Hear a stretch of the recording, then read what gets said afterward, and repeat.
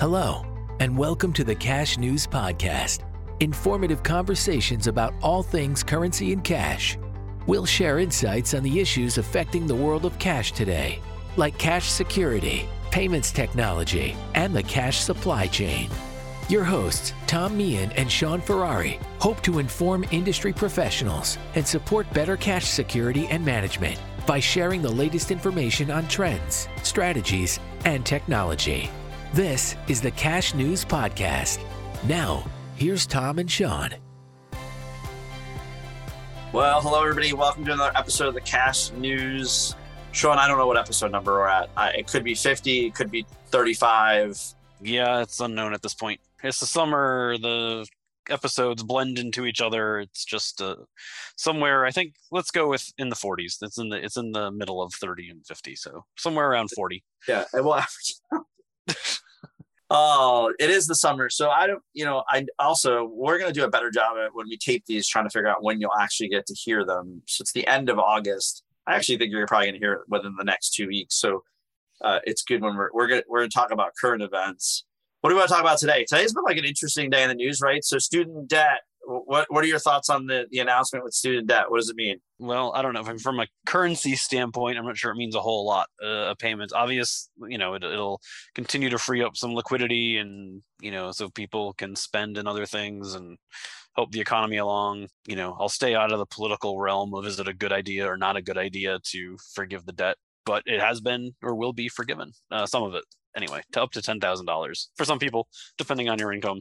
If your budget's tight and you have student debt, well, there's $10,000 free dollars. So it should help spending a little bit anyway. So yeah, that's kind of my thought on that. I don't think it definitely won't hurt spending. I'm not sure that it will really fight in the inflation aspect of it, but I don't know that it's large enough to make really much of a difference. I think I'm with you. I same thought as I don't think it's negative. And taking the politics out of it, there's no negative impact. What I'm hoping is that people that were paying their loans now have money to pay for other things. Right. And as we know, Sean, that actually might not be good for the inflation piece. So yeah, it's a little... Yeah. Yeah, we're both doing it at the same time. That was unplanned. It's always good, I think, to infuse liquidity back to people in some case. But I think what we're seeing is that, money was cheap for a really long time and was easy. And now we're paying the inflation price, which is, I guess, to be expected. No, yeah. I mean, I think everybody, or a lot of people anyway, thought that inflation was coming, given how long the money was so cheap to get. And we've talked about it before, but just the event of the Ukraine war and everything kind of added fuel to the inflation fire, and it went probably from 0 to 1,000 in no time, rather than a slow ramp up. It just kind of hit. So it was. I think it's just leading into that. I mean, there was in the last 10 days, a lot of retailers released earnings, and I'm not going to get into the specifics of earnings, mainly because it's not really what we do here, but it was interesting that a lot of those retailers also went out and talked about what consumer trends look like, which I do think directly relates to us, because we always are talking about payments and what people are doing, because it really does matter. And the Financial Times had a really interesting piece, and Wall Street Journal, very similar, all kind of talking about what consumers were doing. And I'm not going to quote specifically, but one of the things really, the key factors was that the people are still spending money. They're spending it differently, but they're actually still spending money, which, again, we talk about inflation. What does that mean? Is that good or bad? But the Financial Times article, and I think the Wall Street Journal article, talked about the Walmart specifically seeing a higher increase of households over $100,000 shopping. And that basically, this is what you and I always talk about, is that we haven't seen necessarily a stop as much as a evolution or change. And I don't want to oversimplify it, where some people are just taking a step down and saying, like, I don't really need to buy that brand. I can buy an off-brand product. And in some cases, they're doing it out of sheer caution, not because they don't have cash in hand. So, yeah, I mean, I think just in general, whether or not you need to be cutting your budget back, and plenty of people do, but just the kind of constant talk about it makes everybody think about it, right? So to your point, like, if you're going to go buy some back to school supplies, you're like, well, do I really need to go to, I don't know, whatever upmarket back to school supply place you would go to, but let me go to, a more bulk supplier of goods instead. I think that's it.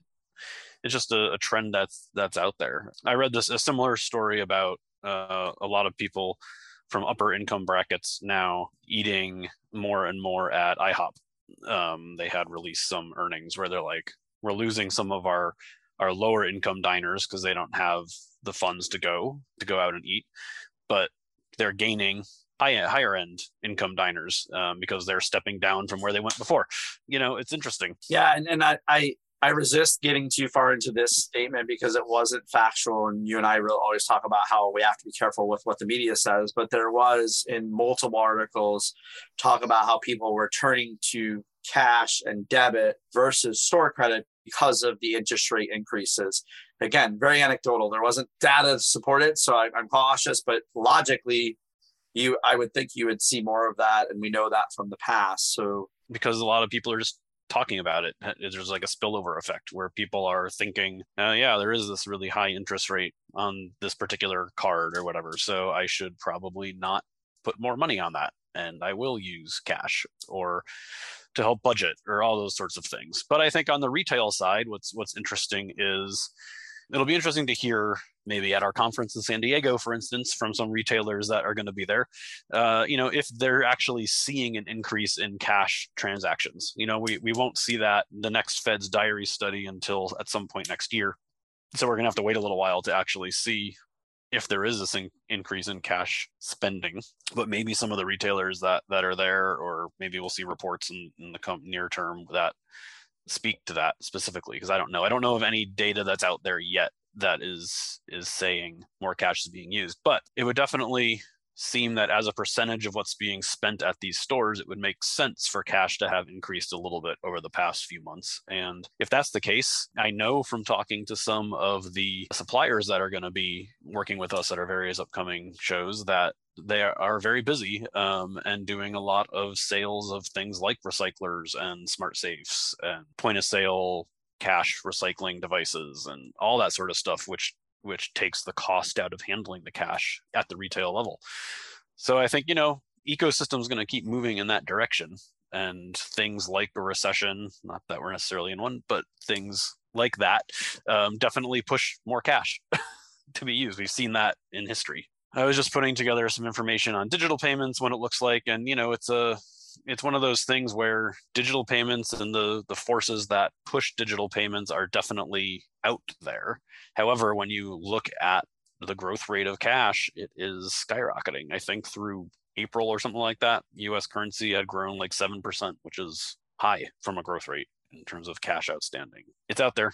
Just on the consumer trend front, like retail spending was flat from June to July, which means that it didn't decline.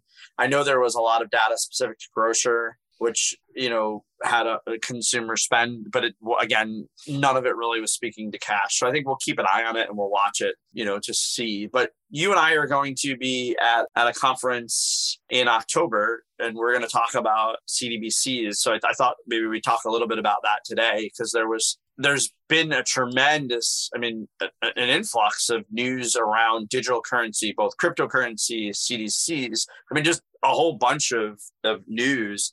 So the one piece that I thought was interesting, and full disclosure for the listeners, I by no means want to portray that I'm an expert here, and I don't think Sean does either, but there was a really interesting article about Nigeria's CBDC and the fact that 800,000 users or 840,000 people downloaded their app, and then that 33 million adults in Nigeria held some form of cryptocurrency. And again, I always take articles with a grain of salt, because keep in mind, this was Bitcoin.com that wrote it. So there might be a little biased that the use of central bank digital currency could eliminate the need for cash in Nigeria. It's important to note that while Nigeria is a relatively small GDP, they do have a pretty large population, over 200 million people. So 33 million is a respectable number in any population. But I thought it was really interesting that the article stated specifically that central bank representatives said that they saw a trend of elimination of cash. And I want to know what your thoughts were there. One of the big benefits in countries like Nigeria, when you put in a CBDC, is financial inclusion, right? I mean, most of the population is unbanked. Half of the population is estimated to be unbanked, right? So huge. It's actually crazy when you think of, yeah, I mean, it's 200 million people, 100 million people unbanked is wild when you really think about it. So, I mean, just for people to be able to get currency, or to transact, right? They work, they get a paycheck, they're likely paid in cash. If they want to transfer money to someone else in the family or what have you, I mean, it generally takes, it's a days long process of going to a faraway town or village and sitting with somebody who actually can take that currency, and maybe it's loaded onto an e-money platform on a cell phone or something like that. And it's not a very easy, it's very time consuming. And while you're doing that, right, you're taking the time to do that and you're not working, so you're losing out on income, and it's a challenge. In environments like that, mobile money can really help. And if you make it a central bank digital currency, where it's just the electronic form of a central bank issued currency, you can potentially eliminate all of those middlemen steps and not have to have I don't know enough about the e-Naira to know what the bank account restrictions are, or if it's an account directly with the central bank, or how exactly it works. But you could, in theory, get a lot more people into the financial system and just more connected with that sort of thing. But even with that, I would say, as far as I know, Nigeria is still very, very cash dependent. And I don't think it's anywhere close to being driven to cashless. Yeah. So it's interesting because I know that we'll probably talk about this when we speak, and we'll probably have more to speak about it. But like when you take a country like Mexico, which is very different than Nigeria, but has 125 million people in it, and they're about 60% unbanked. There's kind of a theme of where countries are saying CBDC to try to get inclusion. However, you and I often talk about this. You're not going to pay a tradesman with an electronic form yet. Like, there has to be a method to consume and pass. And these app-based methods are sometimes euphoric and sound easy, but then you get into things like, in using Mexico as an example, I think 94% or 95% of the population that is banked uses a mobile bank. The thing that we often forget is how many people don't even have access to internet in some of these countries or devices. So there's this whole ecosystem of, when you read that article at face value, like, yeah, I'm not sure that in certain parts of this country that there isn't even the infrastructure to support the digital payments yet. That doesn't mean it's not coming. That's not saying that they're not super developed. It's just, I think it's very interesting. And I continuously, when I read and talk to folks about this, am surprised, I would say, that some of these examples aren't really relatable to the US, aren't really relatable to, some of the things that are going on here. The other thing is, I think digital currency is a gray term now, and everything gets lumped together. So you have people in our circle, Sean, and I'll use our circle as the people that are in the financial industry, chatting with me and talking about, three things that are completely separate, but the only thing that's the same are digital, like cryptocurrency, some of these crypto brokers, and then they're talking about central bank digital currency. And immediately I'm like, well, they're really three completely different conversations. And I think they're easy because they sound the same. And I said this a million times, and I know you've said this too, is like, I look at a central bank digital currency similar to an ATM card or a debit card, more of a debit card, where it's just another method to transfer, a backed currency. I don't actually see any similarities to a cryptocurrency, even if you used blockchain, which to make that transfer happen, it's still completely different. So I think we'll be talking about this for as long as we do the podcast, to be honest. I don't think we'll see it dissipating out anytime soon. No, that's right. And I think, when you're talking crypto, you're talking about all sorts of, and we've talked about it before, but you're talking about a lot of unregulated stuff. You're talking about a lot of risk. You're just a lot of speculation, and it can make people some serious money. But again, I always just look at them as, investments, right? Risky investments at that. You can make a lot of money, or you can lose a lot of money.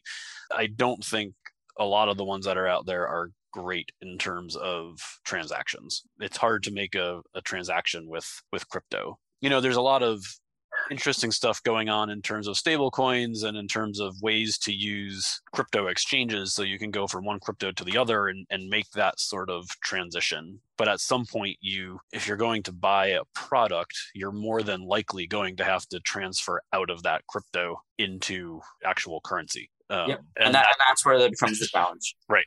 Yeah. And then what I say is, what's the risk? What's the infrastructure?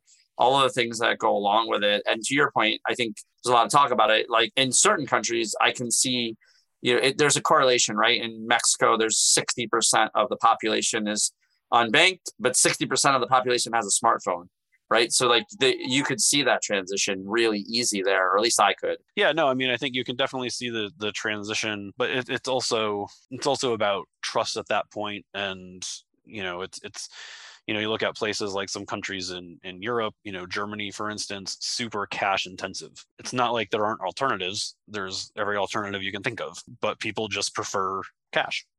So, I mean, a CBDC will likely not change that. It's something that's out there, something that will be interesting to watch, but it's definitely, I haven't seen anywhere yet. Again, unless the government actually comes in and says, we are replacing cash with a CBDC, which most, like 98% of governments that I can think of would not say that. Yeah. If they do, okay, well then you're going to transition. If the country somewhere wants to transition, I mean the benefit at that point, you can argue, is a less cost system as long as it works. But God help you if you need to fail back to a paper based, because your system goes down, your electronics go down for whatever reason. Yeah, could you imagine? You think then you're in a world of hurt. Challenge. The coin challenge, the coin shortage is a challenge, or the coin logistic challenge, whatever you're going to call it. Imagine if you could not actually take paper notes today anymore, and there was no digital infrastructure. Then you're out of business, and people could essentially be in a lot of hurt. Interesting thing, because I couldn't help it. I looked it up while we were talking, just because I thought that it was an interesting stat that 33 million people in Nigeria held crypto, and they had 840,000 usages of this app. Here's a real facto that I think plays a role in this. Only 34% of the population owns a smartphone, which means how do you use an app-based approach if only it isn't actually statistically possible to eliminate coin? You'd have to give everybody phones because you don't have a method to actually manage it because it's an app-based method. So that's what you have to give everybody a phone, and you got to give everybody a bank account. Two pretty big hurdles. And service, right? The phone's not even the issue. Is there service? And then there's service. Yeah. Who's their bank? I just think it's so interesting that we talk about this all the time. And I do think CBDCs are coming, and I think there's a reason to have them, but I think it's part of the evolution and not the changeover. So how long, normally we talk for like a half an hour. I thought there was a story, and we're not going to spend a lot of time on it, that hit yesterday about, this is super payment driven, but I felt like we should talk about it. Is there was an unfortunate robbery of a Brinks truck that had several $1 million. And obviously, again, I'm reading notes from the Los Angeles Times, so if it's incorrect, it's not me or Sean. We're just kind of regurgitating. But a multi-million-dollar jewelry heist sounds like it was a big truck. Doesn't sound like it was a little.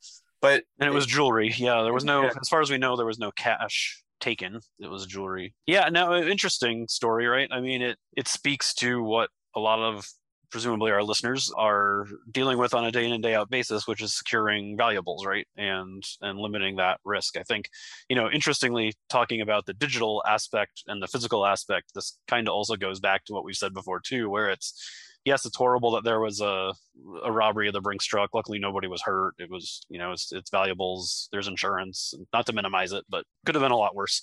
But I mean, the interesting piece that I take away from it is like, you have that theft, and once again, it's limited to what's in the truck.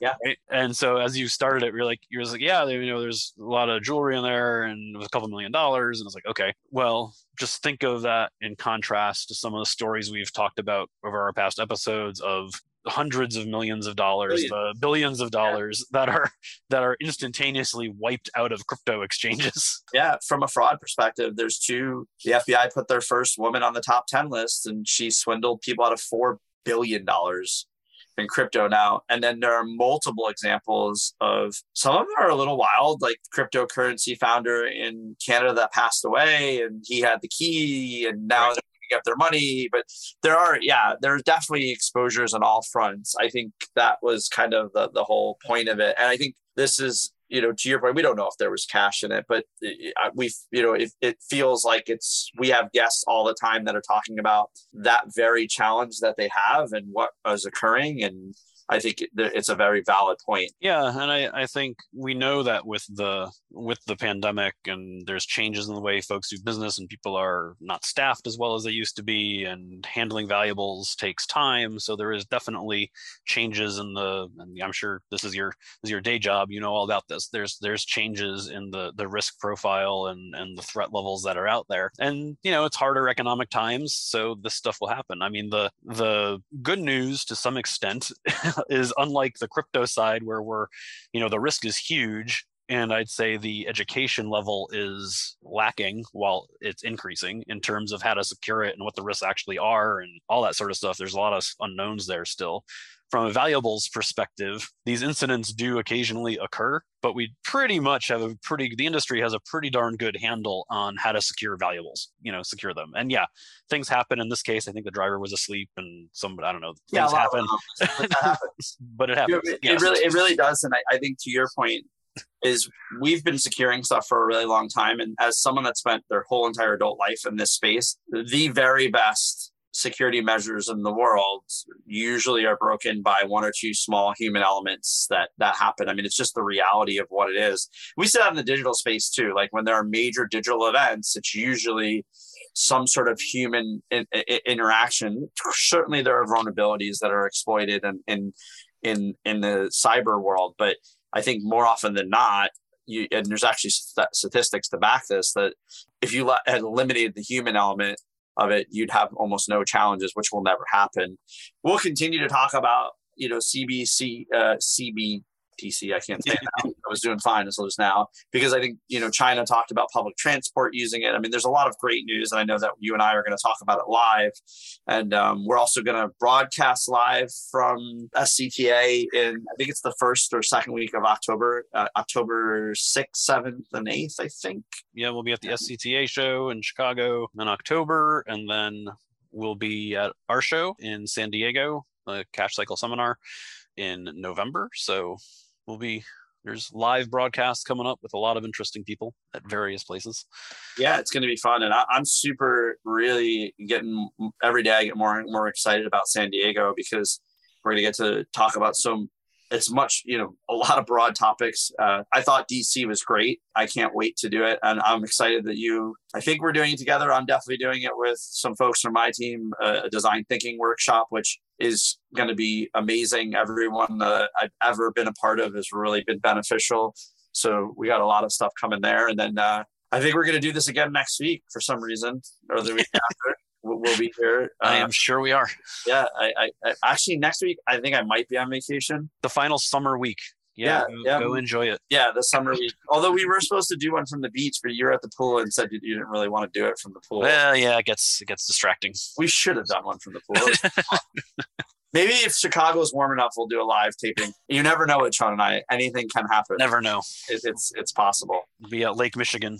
Yeah, live from Lake Michigan to talk about special big digital currencies and what's going on in payments. Yeah. So funny. I'm going to leave with this, Sean. Funny story. Someone said to me, I saw a post about the Cash News podcast. What's it about? And I said, I'm going to give you one guess. I'm going to say, well, what do you think? He's like, something about cash. I'm assuming you talk about cash. I'm like, that's what we talk about, payments and piece of it. So the reason I say that is, as I continue to talk to people, why?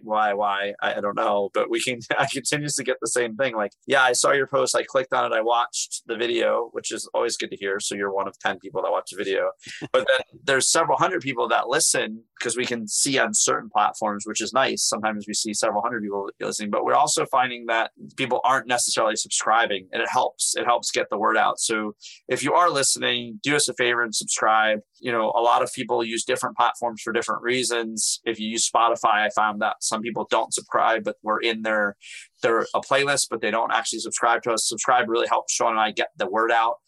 We do it for you, and that is the truth. It's just Sean and I, we do this just to kind of help get the information out. So hopefully you find use of it. Reach out. We do have some guests lined up. I actually exchanged some emails, so I'm really excited over the next couple of weeks from a timing perspective. We'll have one of the top recognized experts. I think he's top 10 in the world for consumer trends is going to be on talking about payment and consumer trends. He's going to join us. And then we have some other folks coming on. So that's exciting. And then to Sean, we're going to have people live, which is always fun. Yeah, no, we'll get some interesting perspectives live, not just from the U.S., but hopefully from some Latin American countries and that sort of stuff too. Especially when we're in San Diego, so it should be pretty interesting. Yeah, definitely. And if you're interested, reach out to us. If you're listening to this podcast, you should know how to find us. If you don't, we're pretty easy to find.